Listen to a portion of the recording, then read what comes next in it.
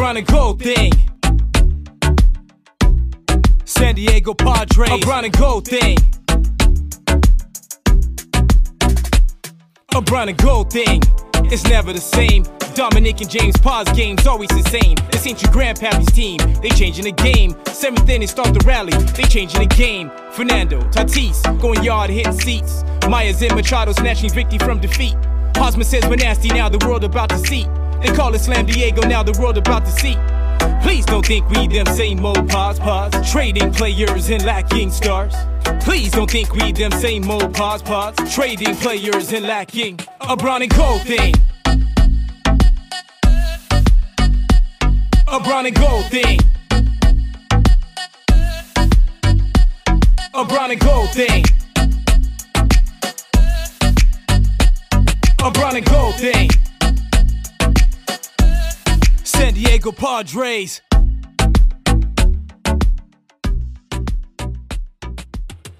Welcome, folks, to the East Village Times podcast. This is episode number 152, and we'll be joined by Keith Law shortly, senior baseball writer for The Athletic. What's going on, Dominic? How are you doing? No baseball news, no relevant baseball news. Well, I mean, depends what you consider to be relevant. Well, yeah, that's true. There are rumblings with the labor talks, and we're recording this on Friday. It's probably going to get released on Saturday. Yeah. There are hopes that when the two sides are supposed to meet on Saturday, that some progress can be made. The owners are supposed to be giving their first proposal in almost a month at this point. The owner, I'm so fed up with the owners, James. It's absurd. And like some people, I think from the most part, from what I see from Padres fans on Twitter, is they don't carry the owner's weight. But I mean, I see a lot of people be like, oh man, well, the players, like they should just be thankful for everything. It's just like, no, like, yeah, a lot. Cause I mean, we're not going to go too far into this, but like the players are fighting for the guys who are just coming out of the minor leagues and are yet to reach arbitration. That's who they're fighting for here. And it's a mess. It's just a mess. And I mean, I said there was no relevant news, but I guess there is, because Rob Manfred made announcement the other day that a universal DH should be in play for the National League. So Padre fans can count on a DH full time. So there is some news. The only time the Padres have made the playoffs in the last 15 years was when they had the DH. So there you go. There's that tidbit of information.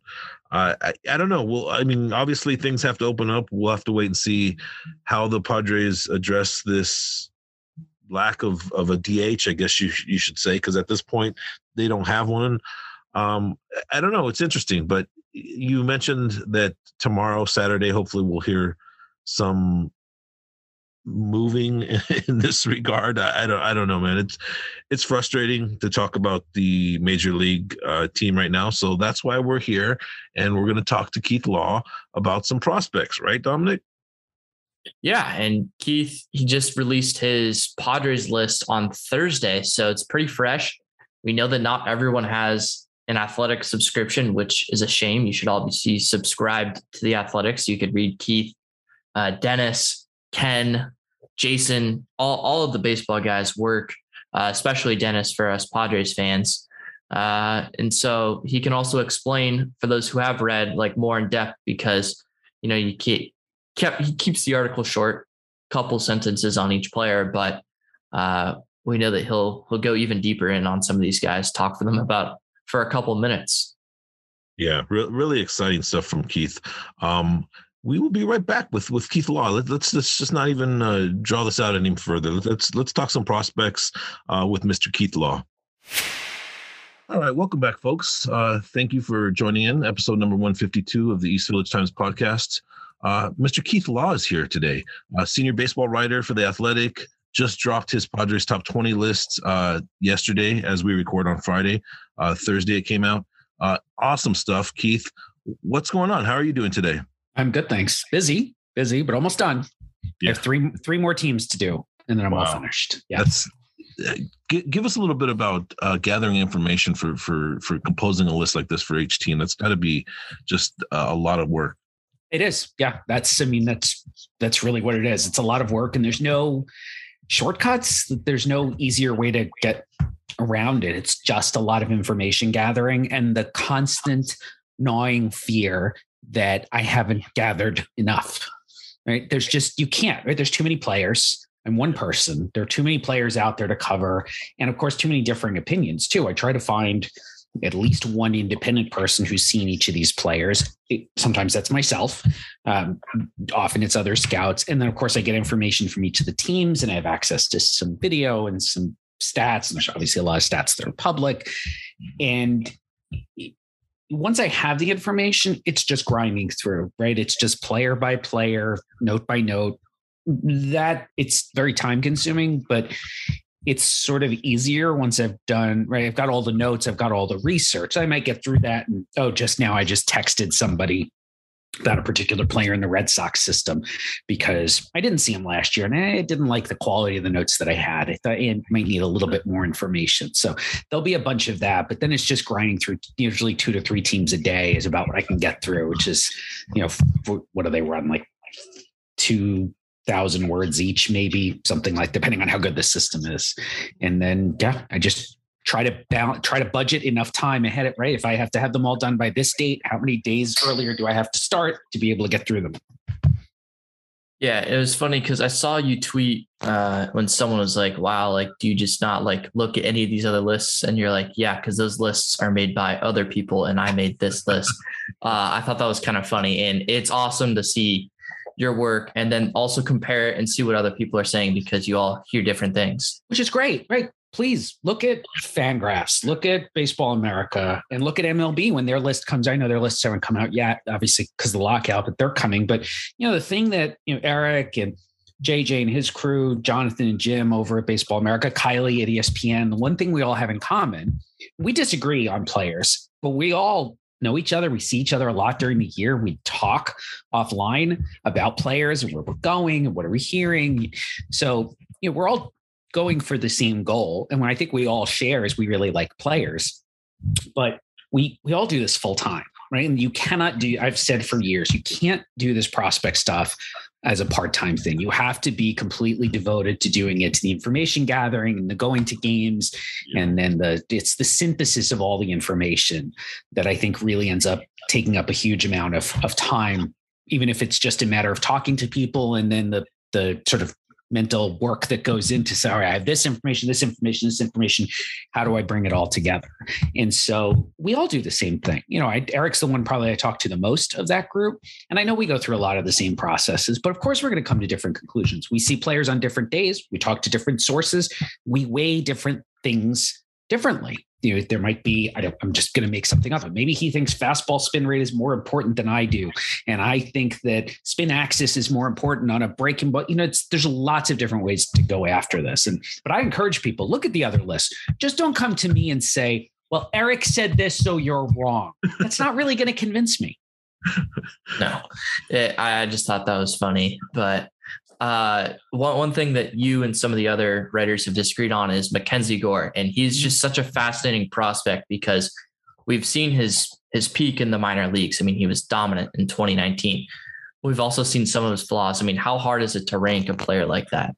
The 2 hardest types of players to rank are the Mackenzie Gore types where we know what he's capable of doing, right? This is not just tools. There is some history of performance. And then the guy has an almost inexplicable bad year. And the other hardest guy to rank is the guy who didn't play because he got hurt. And there's always a few of those, but it's just easier to, I think, point to the guy who got hurt and say, I'm just going to move him down. But when he comes back, we'll put him back. We'll see, it's usually pitchers. He comes back. If the stuff is okay, put him right back in the same spot he was in before.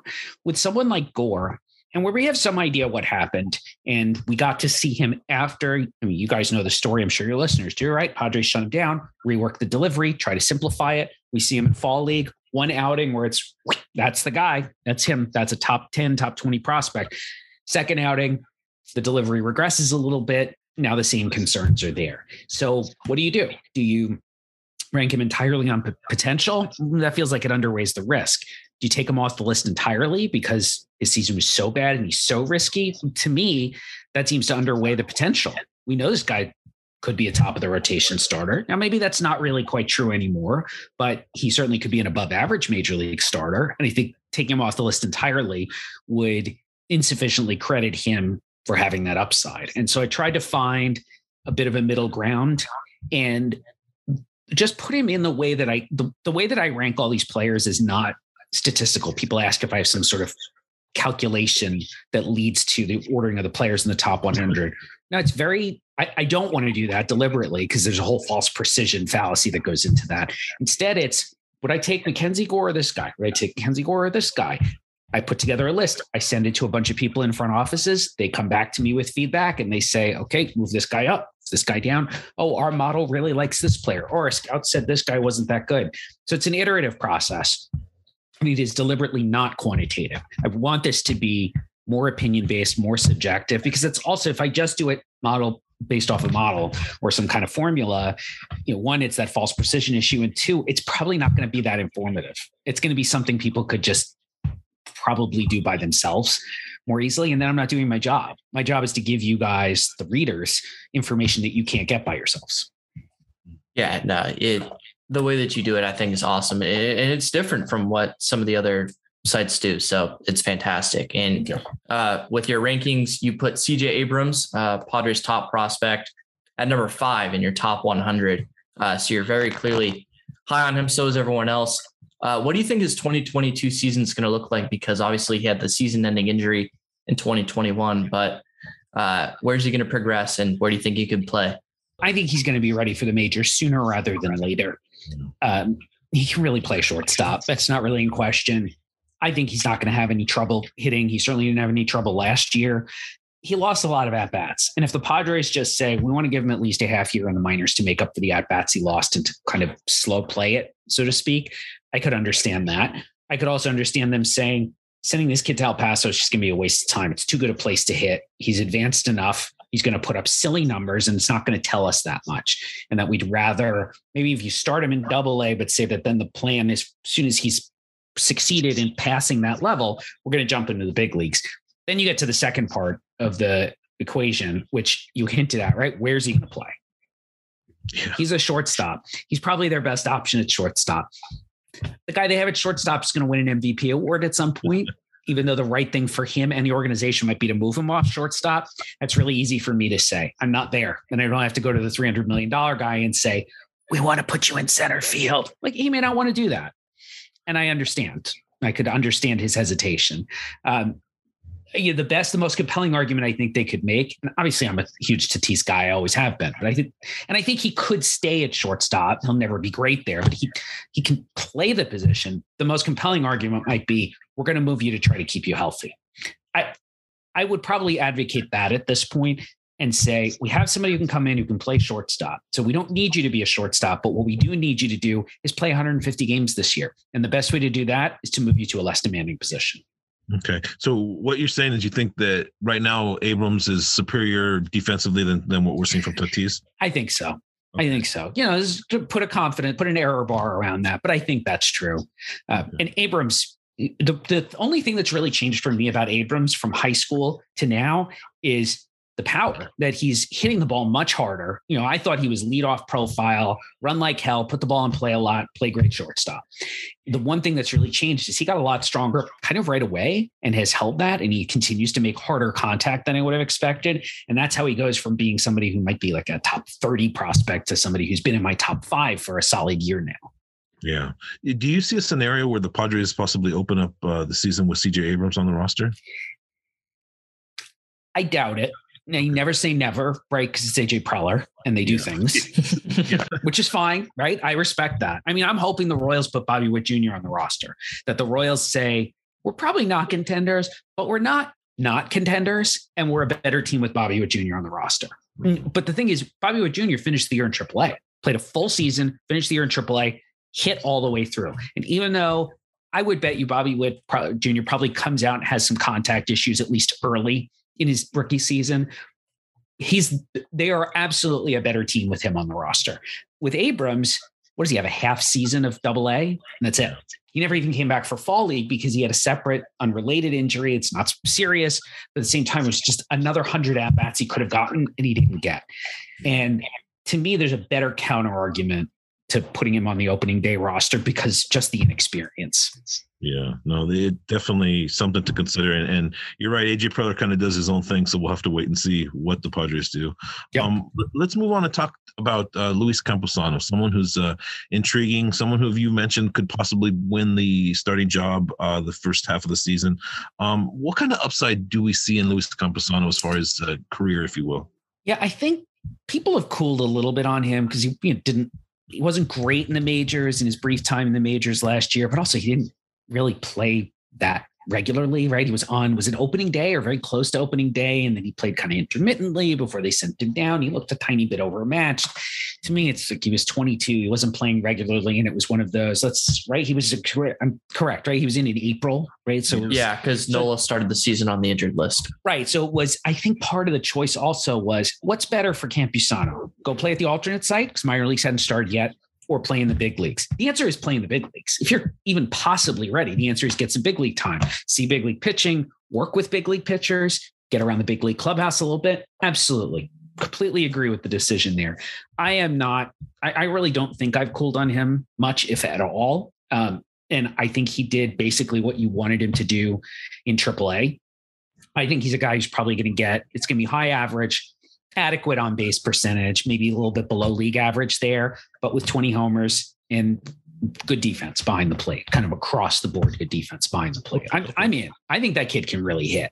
And I think that's going to carry the day. And whether he's the opening day catcher or he's the catcher on May 15th, probably doesn't make a huge difference. Yeah, no, I think the defensive concerns will iron themselves out as just being that he's so young. I mean, catchers typically take a while to develop defensively and develop that rapport with their pitchers and stuff. So I assume that defense won't be an issue with him eventually. Yep. I don't think nothing I've ever seen from him would tell me that it would be. Put it that way. Yeah, there's plenty of bad defensive catching prospects around baseball. Yeah. I don't think he's one of them. I think it's more just the complaints that a couple of Padre pitchers made publicly last year about his defense and about playing to him and pitching to him. But I think that's more just being that he was so young and in the major leagues and at a position that's really a premium. So it is what it is. We'll have to wait and see what we get from Mr. Luis Campusano. Let's move on and talk about Robert Hassell the third, someone who's really, really kind of moved up the prospect charts, if you will. What do you like from Hassell other than, the ability to get on base? What other assets do you like from this young man? If you're looking for a guy in the minors who might end up with a 70 hit tool, and I just don't put that on anyone that young ever, because we just don't know. I was talking to Eric Longenhagen actually about that the other day. Would you put a 70 hit tool on a high school kid ever? I don't know that I have the guts to do that. Maybe if I were a younger man and more foolish, but I have learned now. We don't know. We really don't know. But now we have a year of data on Hassell. And that guy might end up with a 70 hit tool. He can just really flat out hit. And he hits it more than hard enough. I don't know that he's ever going to be a big power guy, right? 25 homers might be it might be out of reach. Maybe he's an 18 to 20 homer guy in peak years, but it looks like he can play center. He can run. He can really hit, really work the strike zone, really work the count. Really knows the strike zone. Checks a whole ton of boxes for me. And that's just a sort of a different path to be a star, right? We expect our outfielders, especially, generally they're big power guys.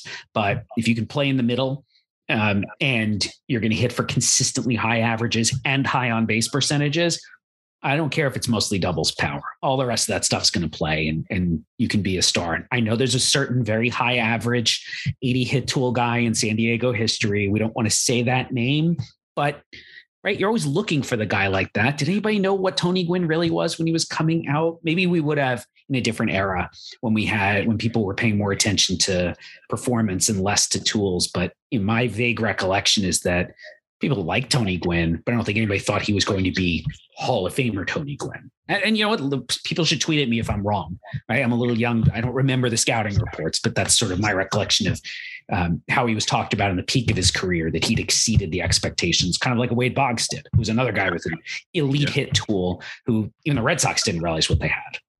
Yeah. I mean, the work ethic kind of just powered both those athletes to the Hall of Fame.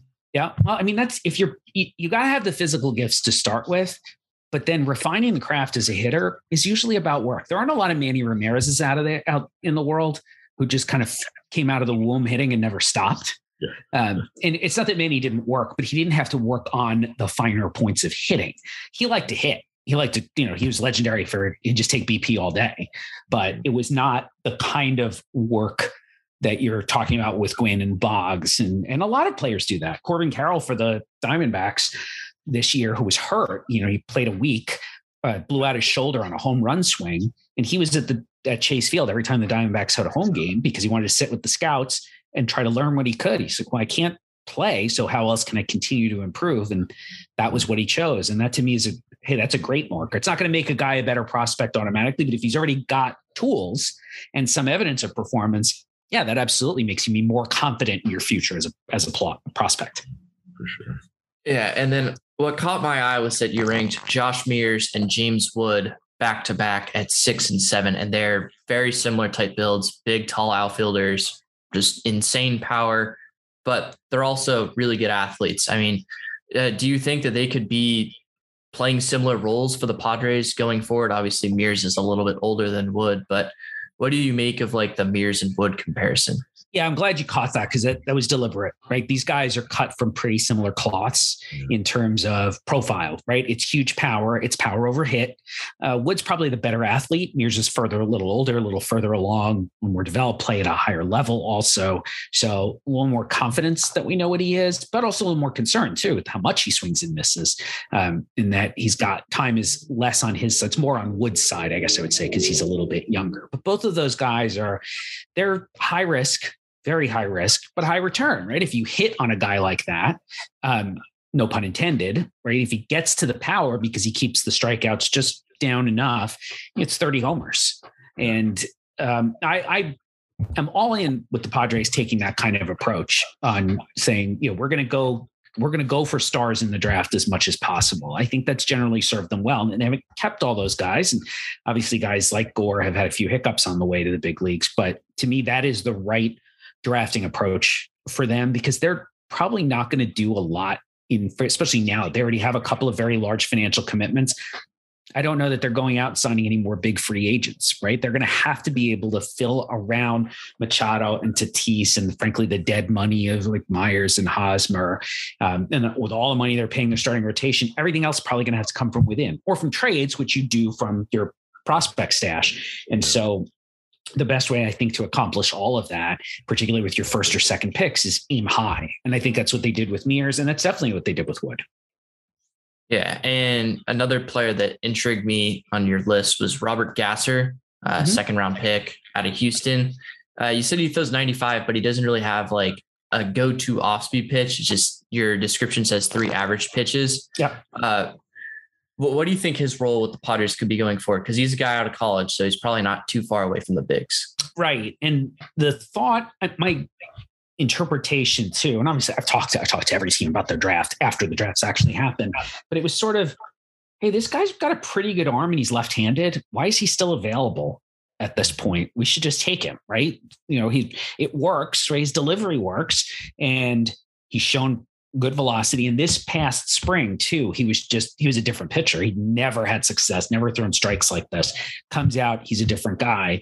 I would interpret that as, he's made some adjustments. Some of it might just be physical, just getting more coordinated, getting some more experience. But there were other things that looked different about him this year. And that says to me, maybe we can make further adjustments, right? Maybe a little change in grip or introduce a different type of pitch.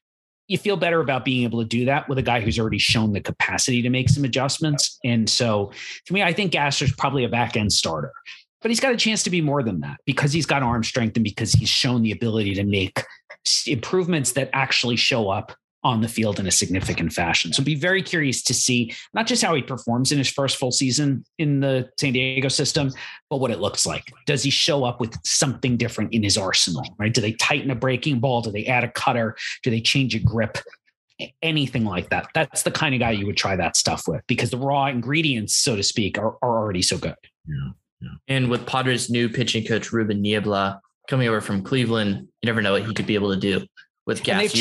They've changed a lot of player development staff too. No offense to Sam Gainey, who I know I've known for a long time. I like Sam a lot, but there's going to be new thinking and they're going to try some new things with the new group.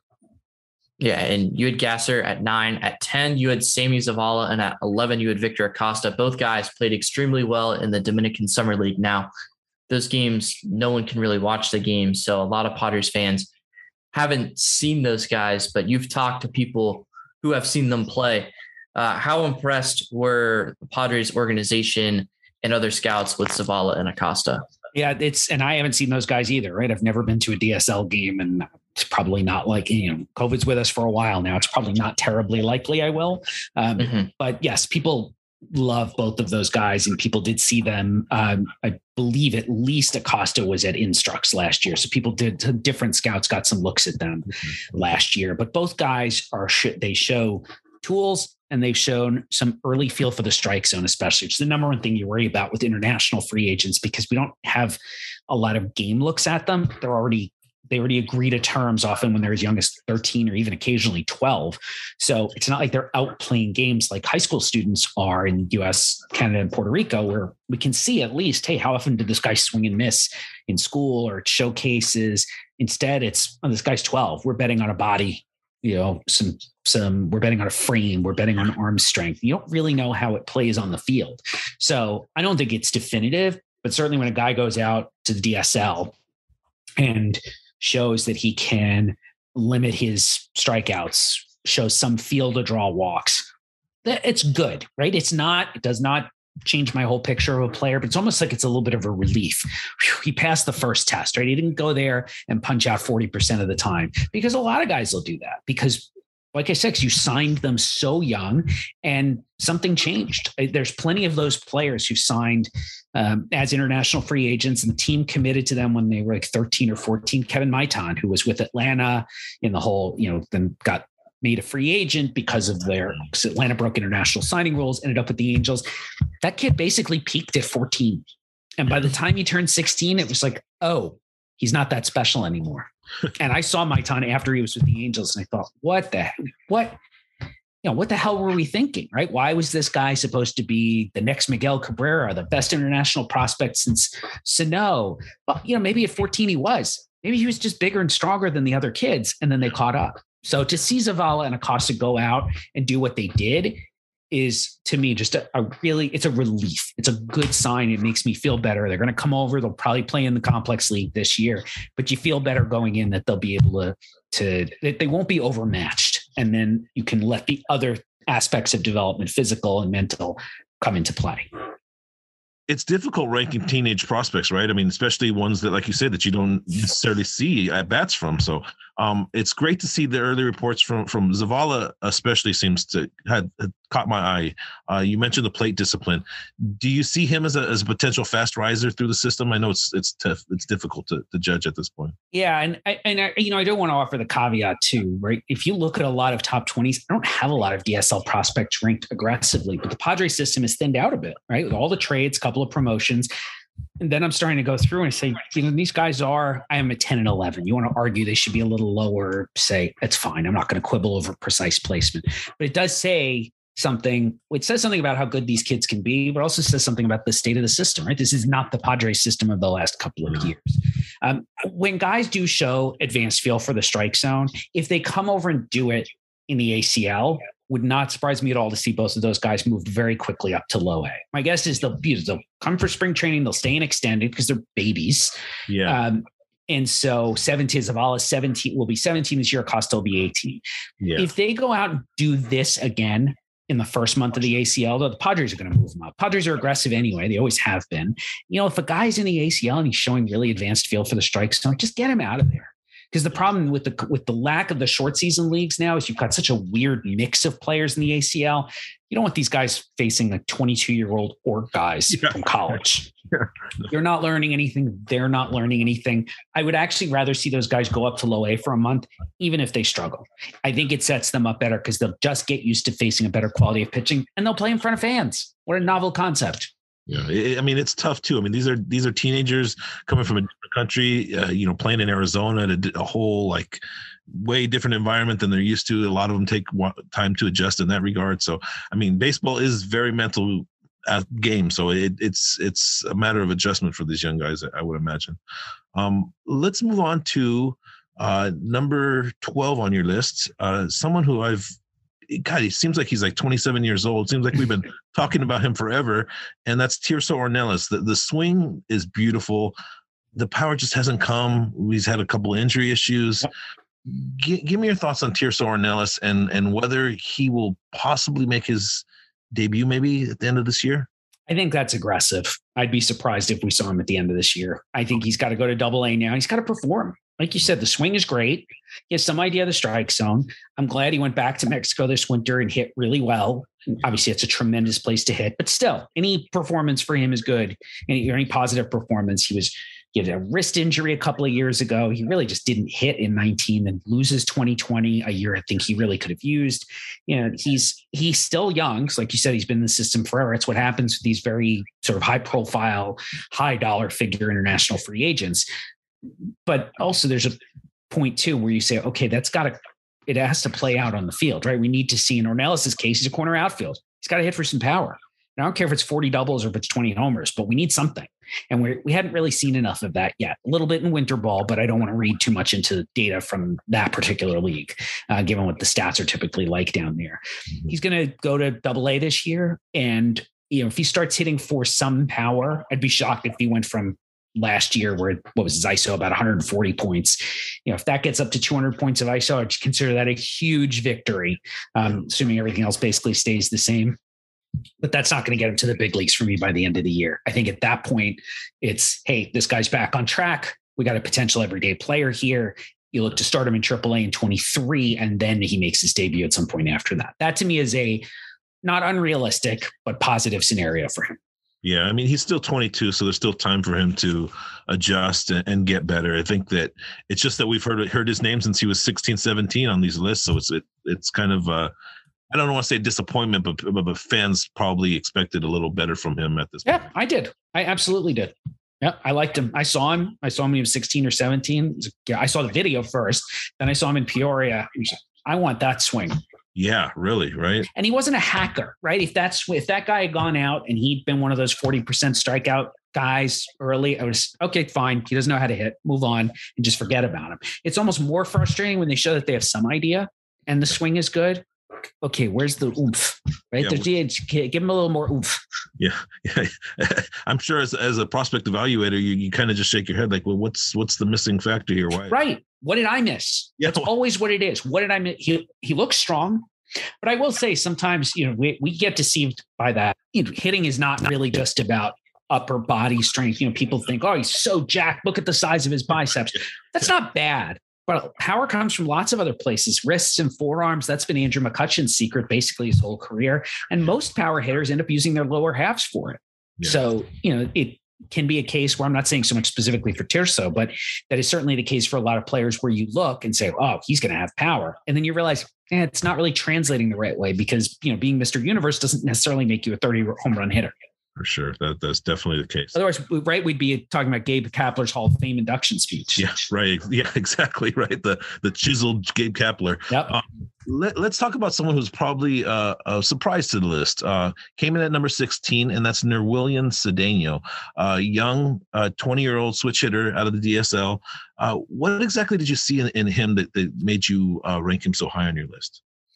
Yeah, he missed a lot of the year last year. So this is based far more on scouting reports. Obviously, we have very little data to go off of here, but he's a switch hitter. It looks like he's going to be fine at third base. I think he was originally shortstop, like so many players are when they're first signed or drafted.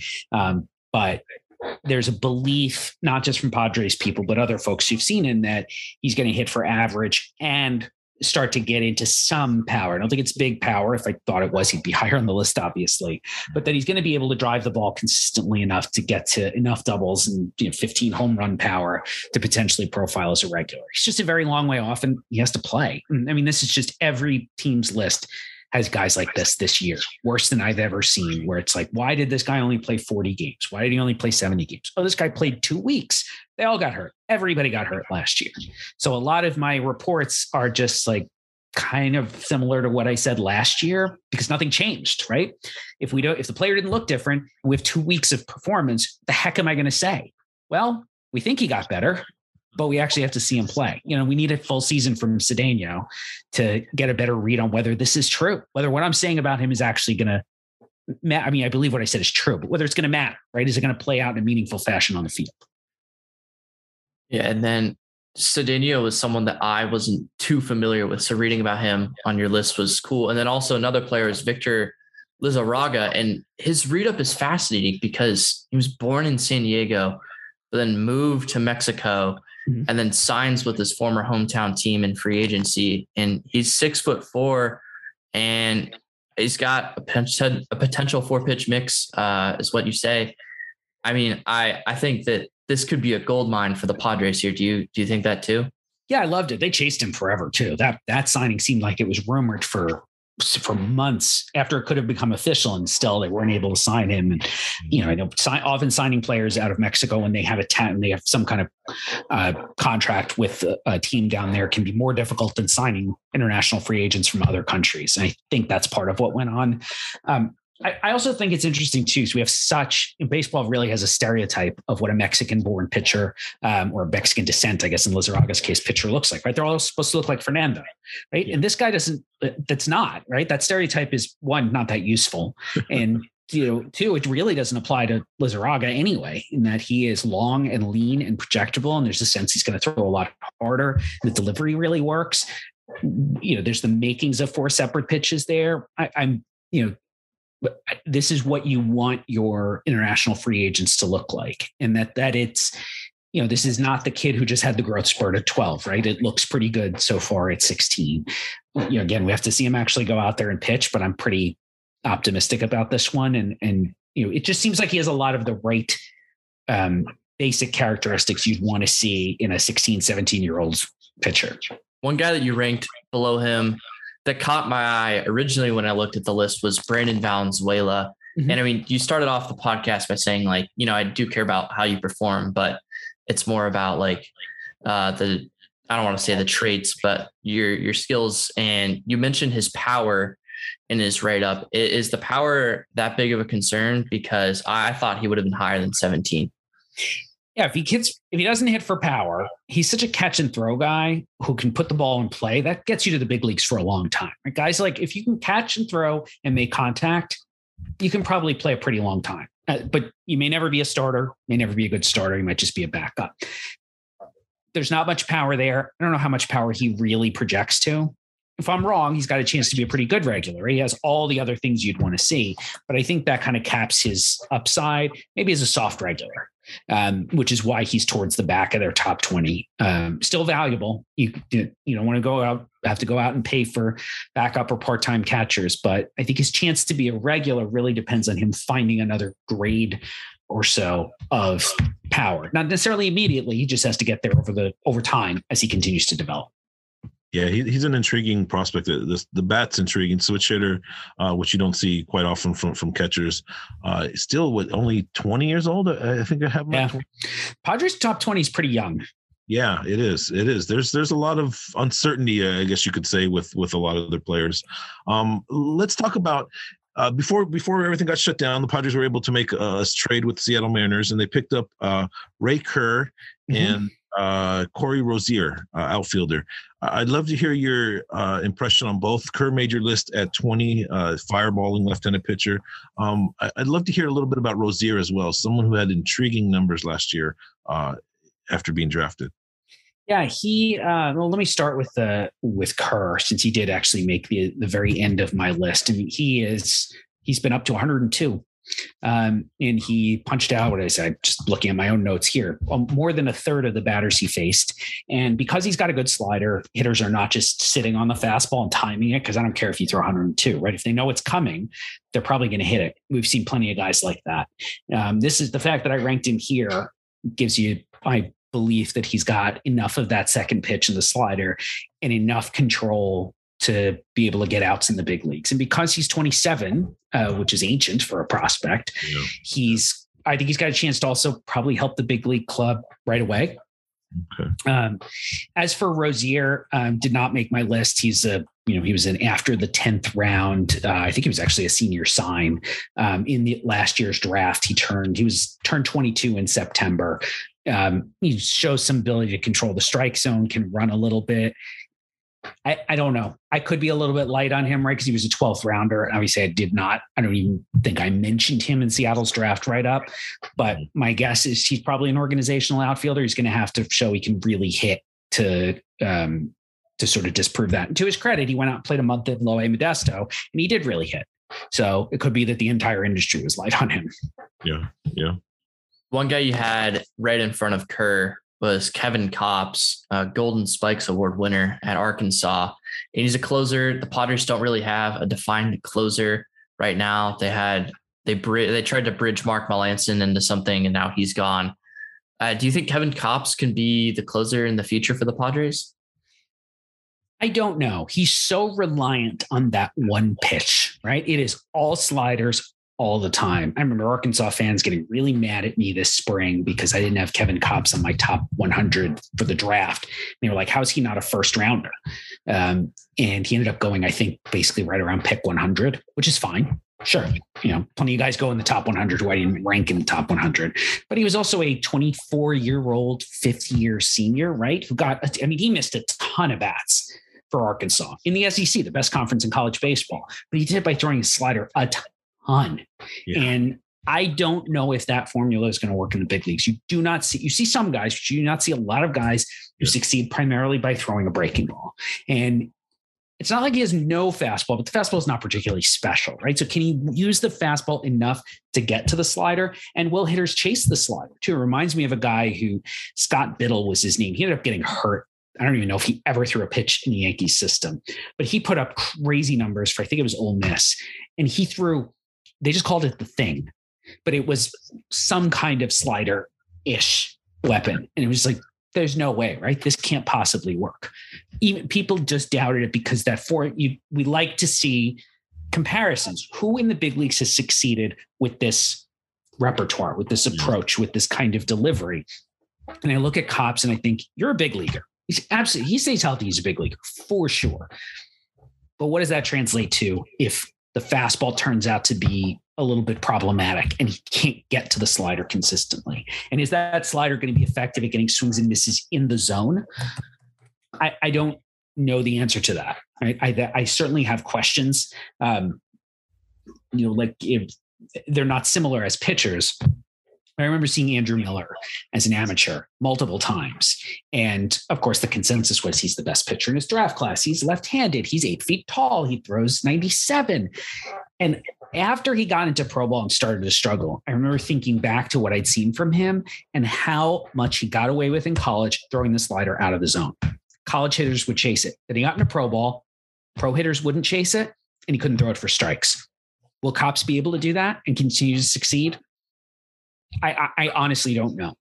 Yeah. There are a lot of question marks with him for sure. I mean, like you mentioned, there's very few pitchers that just slider you to death, like a Sergio Romo, and that's a good one. Yeah, I mean, Austin Adams.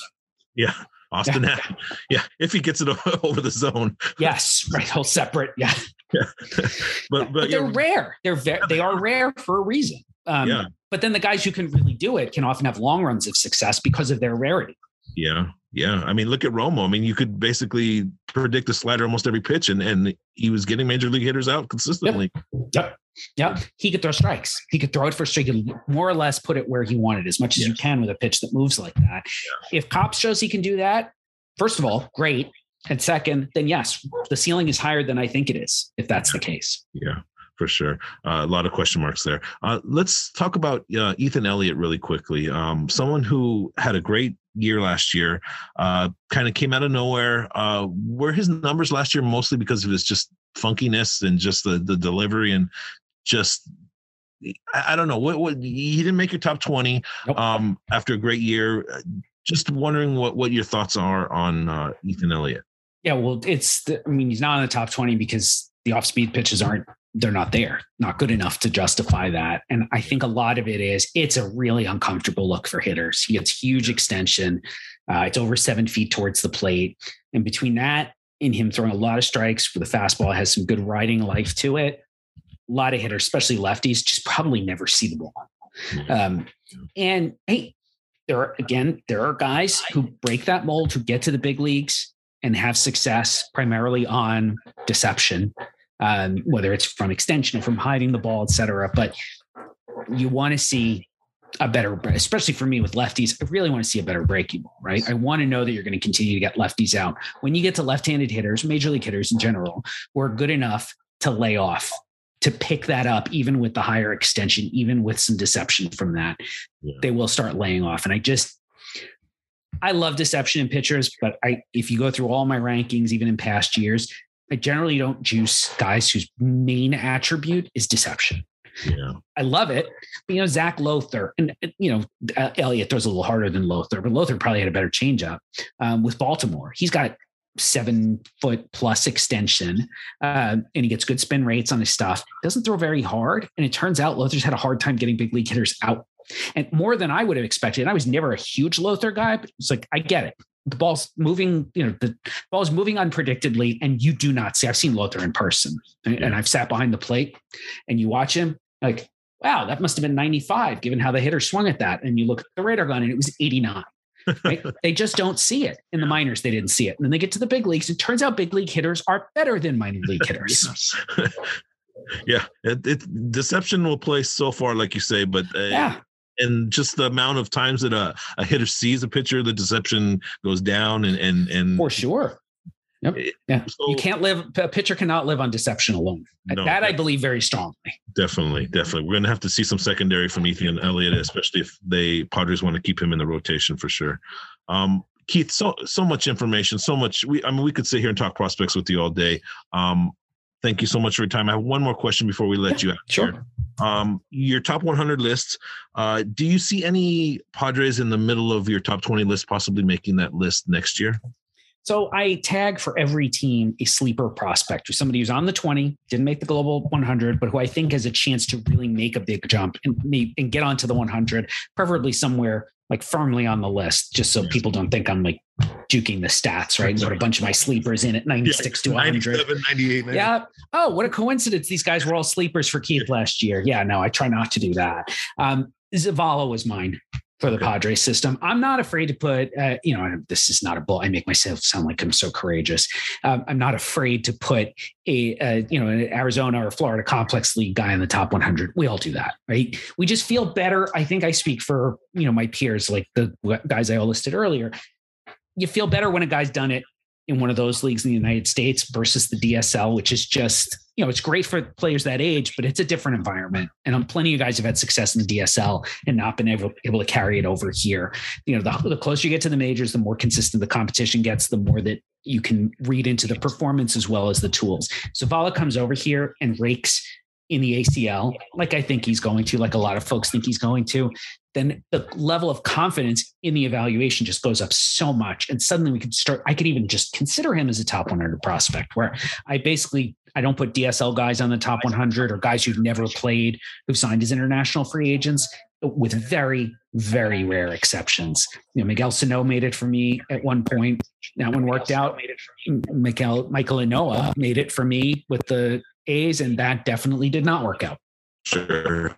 What you do, Keith, and we really sincerely appreciate all the hard work you do in completing this list and making them. Well, thank you so much for having me. Again, you lost me, right? You were kind of cutting out there, but I mean, I think both Keith and I heard that you were thanking him. So yes, Keith, thank you for coming on. We appreciate your insight.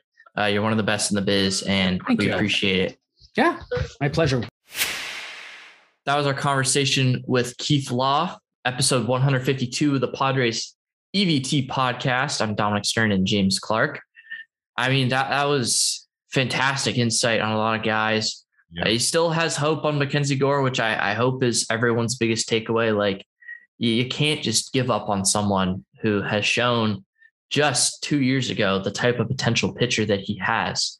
And also a lot of optimism about some of the really young guys who might propel the system even higher. And, he says they're a middle of the pack farm system, and considering how many players the Padres have traded out of the farm system and just how many guys haven't fully come out and be that good for the Padres. I mean, I think it's concerning that there is still opportunities for the future of the Padres to go along with the current present. Yeah, I mean, I think they're the middle of the pack right now, mostly because a lot of their prospects are DSL type players that have so much uncertainty. So hopefully in time, the Zavalas, the Costas, the Cedenios, the Montesinos, people like that will blossom and flourish under the Padres' guidance and become top prospects. So we'll have to wait and see. Really interesting stuff from Keith. I found it interesting that he thinks that CJ Abrams is a superior defender at shortstop. Well, he said that last year too. Yeah, I'm still a little surprised on that, but I mean, I that's his opinion, and we'll have to wait and see. Obviously, Padres can't field two shortstops at the same time, so we'll have to wait and see what they do in that regard. But just overall, just an interesting conversation with Keith for sure. Yeah, I mean, he said that last year, and it was funny because he broke some news on the podcast last year with Luis Campusano, and we kind of we didn't get any of that this year. At least I don't think we did. But I mean, the Abrams Tatis thing, it's a great problem to have. There is never a problem with having too many good players. And it's quite frankly a problem that the Padres have quite never had. Yeah, we thought going into last year, the Padres, we got three guys who could be the ace of the team, and none of the three ended up being the ace. It was Joe Musgrove. So we'll see. We saw last year that Tatis, he was very, very clear with the media and with the team that he did not like being put in the outfield. And he did it because the team said, hey, you have no choice. We're going to put you in the outfield because it's best for your health. And we made a dumb trade for Adam Frazier. So we'll see what happens. I think that Tatis is probably going to end up in the outfield, but I mean, if the Padres outfield in the future is Trent Grisham or Robert Hassel in left and center, and then Fernando Tatis Jr. in right field, I mean, that outfield has the potential to be absolutely insane. And I'm not saying that Trent Grisham is going to be the player that he was in 2020 for the rest of his career, because we saw some of his limitations this past year, struck out a little bit too much, hit the ball on the ground a little bit too much. So, I mean, we'll see, but the Padres have a backup option if Tatis can't start to figure it out defensively. And even Abrams can play the outfield. I mean, he could be a badass center fielder too. Yeah, there's definitely flexibility, and we'll just have to wait and see what the Padres do. There's a lot of moving parts to this team. A lot of these prospects have a lot of versatility to them, so we'll have to wait and see. Just getting Keith's opinion on a lot of these guys is very valuable, and it's just nice to be able to talk to him and kind of get his feel for where this Padres system is right now.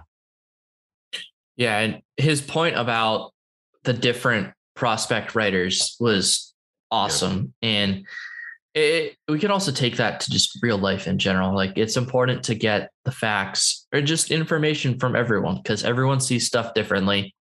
And you have to be able to say, okay, I see that, I see that, I see that. You see this, I don't see that, but I see this and you don't see that. So I thought that was awesome.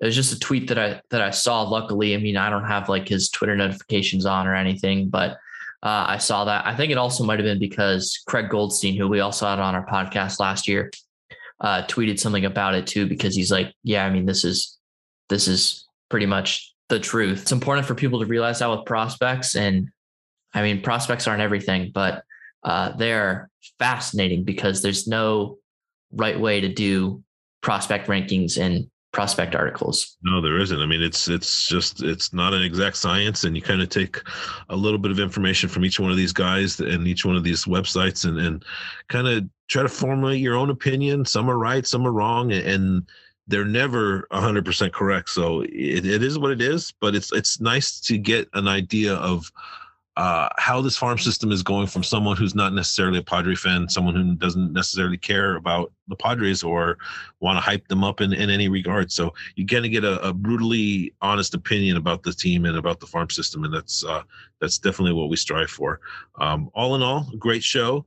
Number 152 with Mr. Keith Law. I think that's the third, fourth time he's been on the show. Always a great guest. Dominic, you go ahead and head us out of here. I think we've taken up enough time. Yes. Thank you all for listening to the Padres EVT podcast. This was episode 152. I'm Dominic Stern. There's James Clark. You can find us on Twitter. You can find me at DMStern19. You can find James at EVT_J Clark. You can find our guest from this podcast, Keith Law, on Twitter. It's just at Keith Law. I mean, the stuff that he's releasing is fantastic. You can find his work on The Athletic.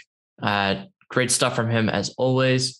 And like always, make sure to check out our content at eastvillagetimes.com. I mean, you were telling me before the podcast that I don't want to say like our SDSU editor, but like our SDSU lead writer, Paul, he wrote a story on Daniel Bellinger, the Aztecs tight end who is making waves in the draft community after he had a great week at the Senior Bowl. So definitely make sure to read that. I know that's going to be one of the first things I do after we're done recording this. So thank you all for tuning in. We'll catch you next time on the Padres East Village Times podcast, and hopefully we can get some baseball soon.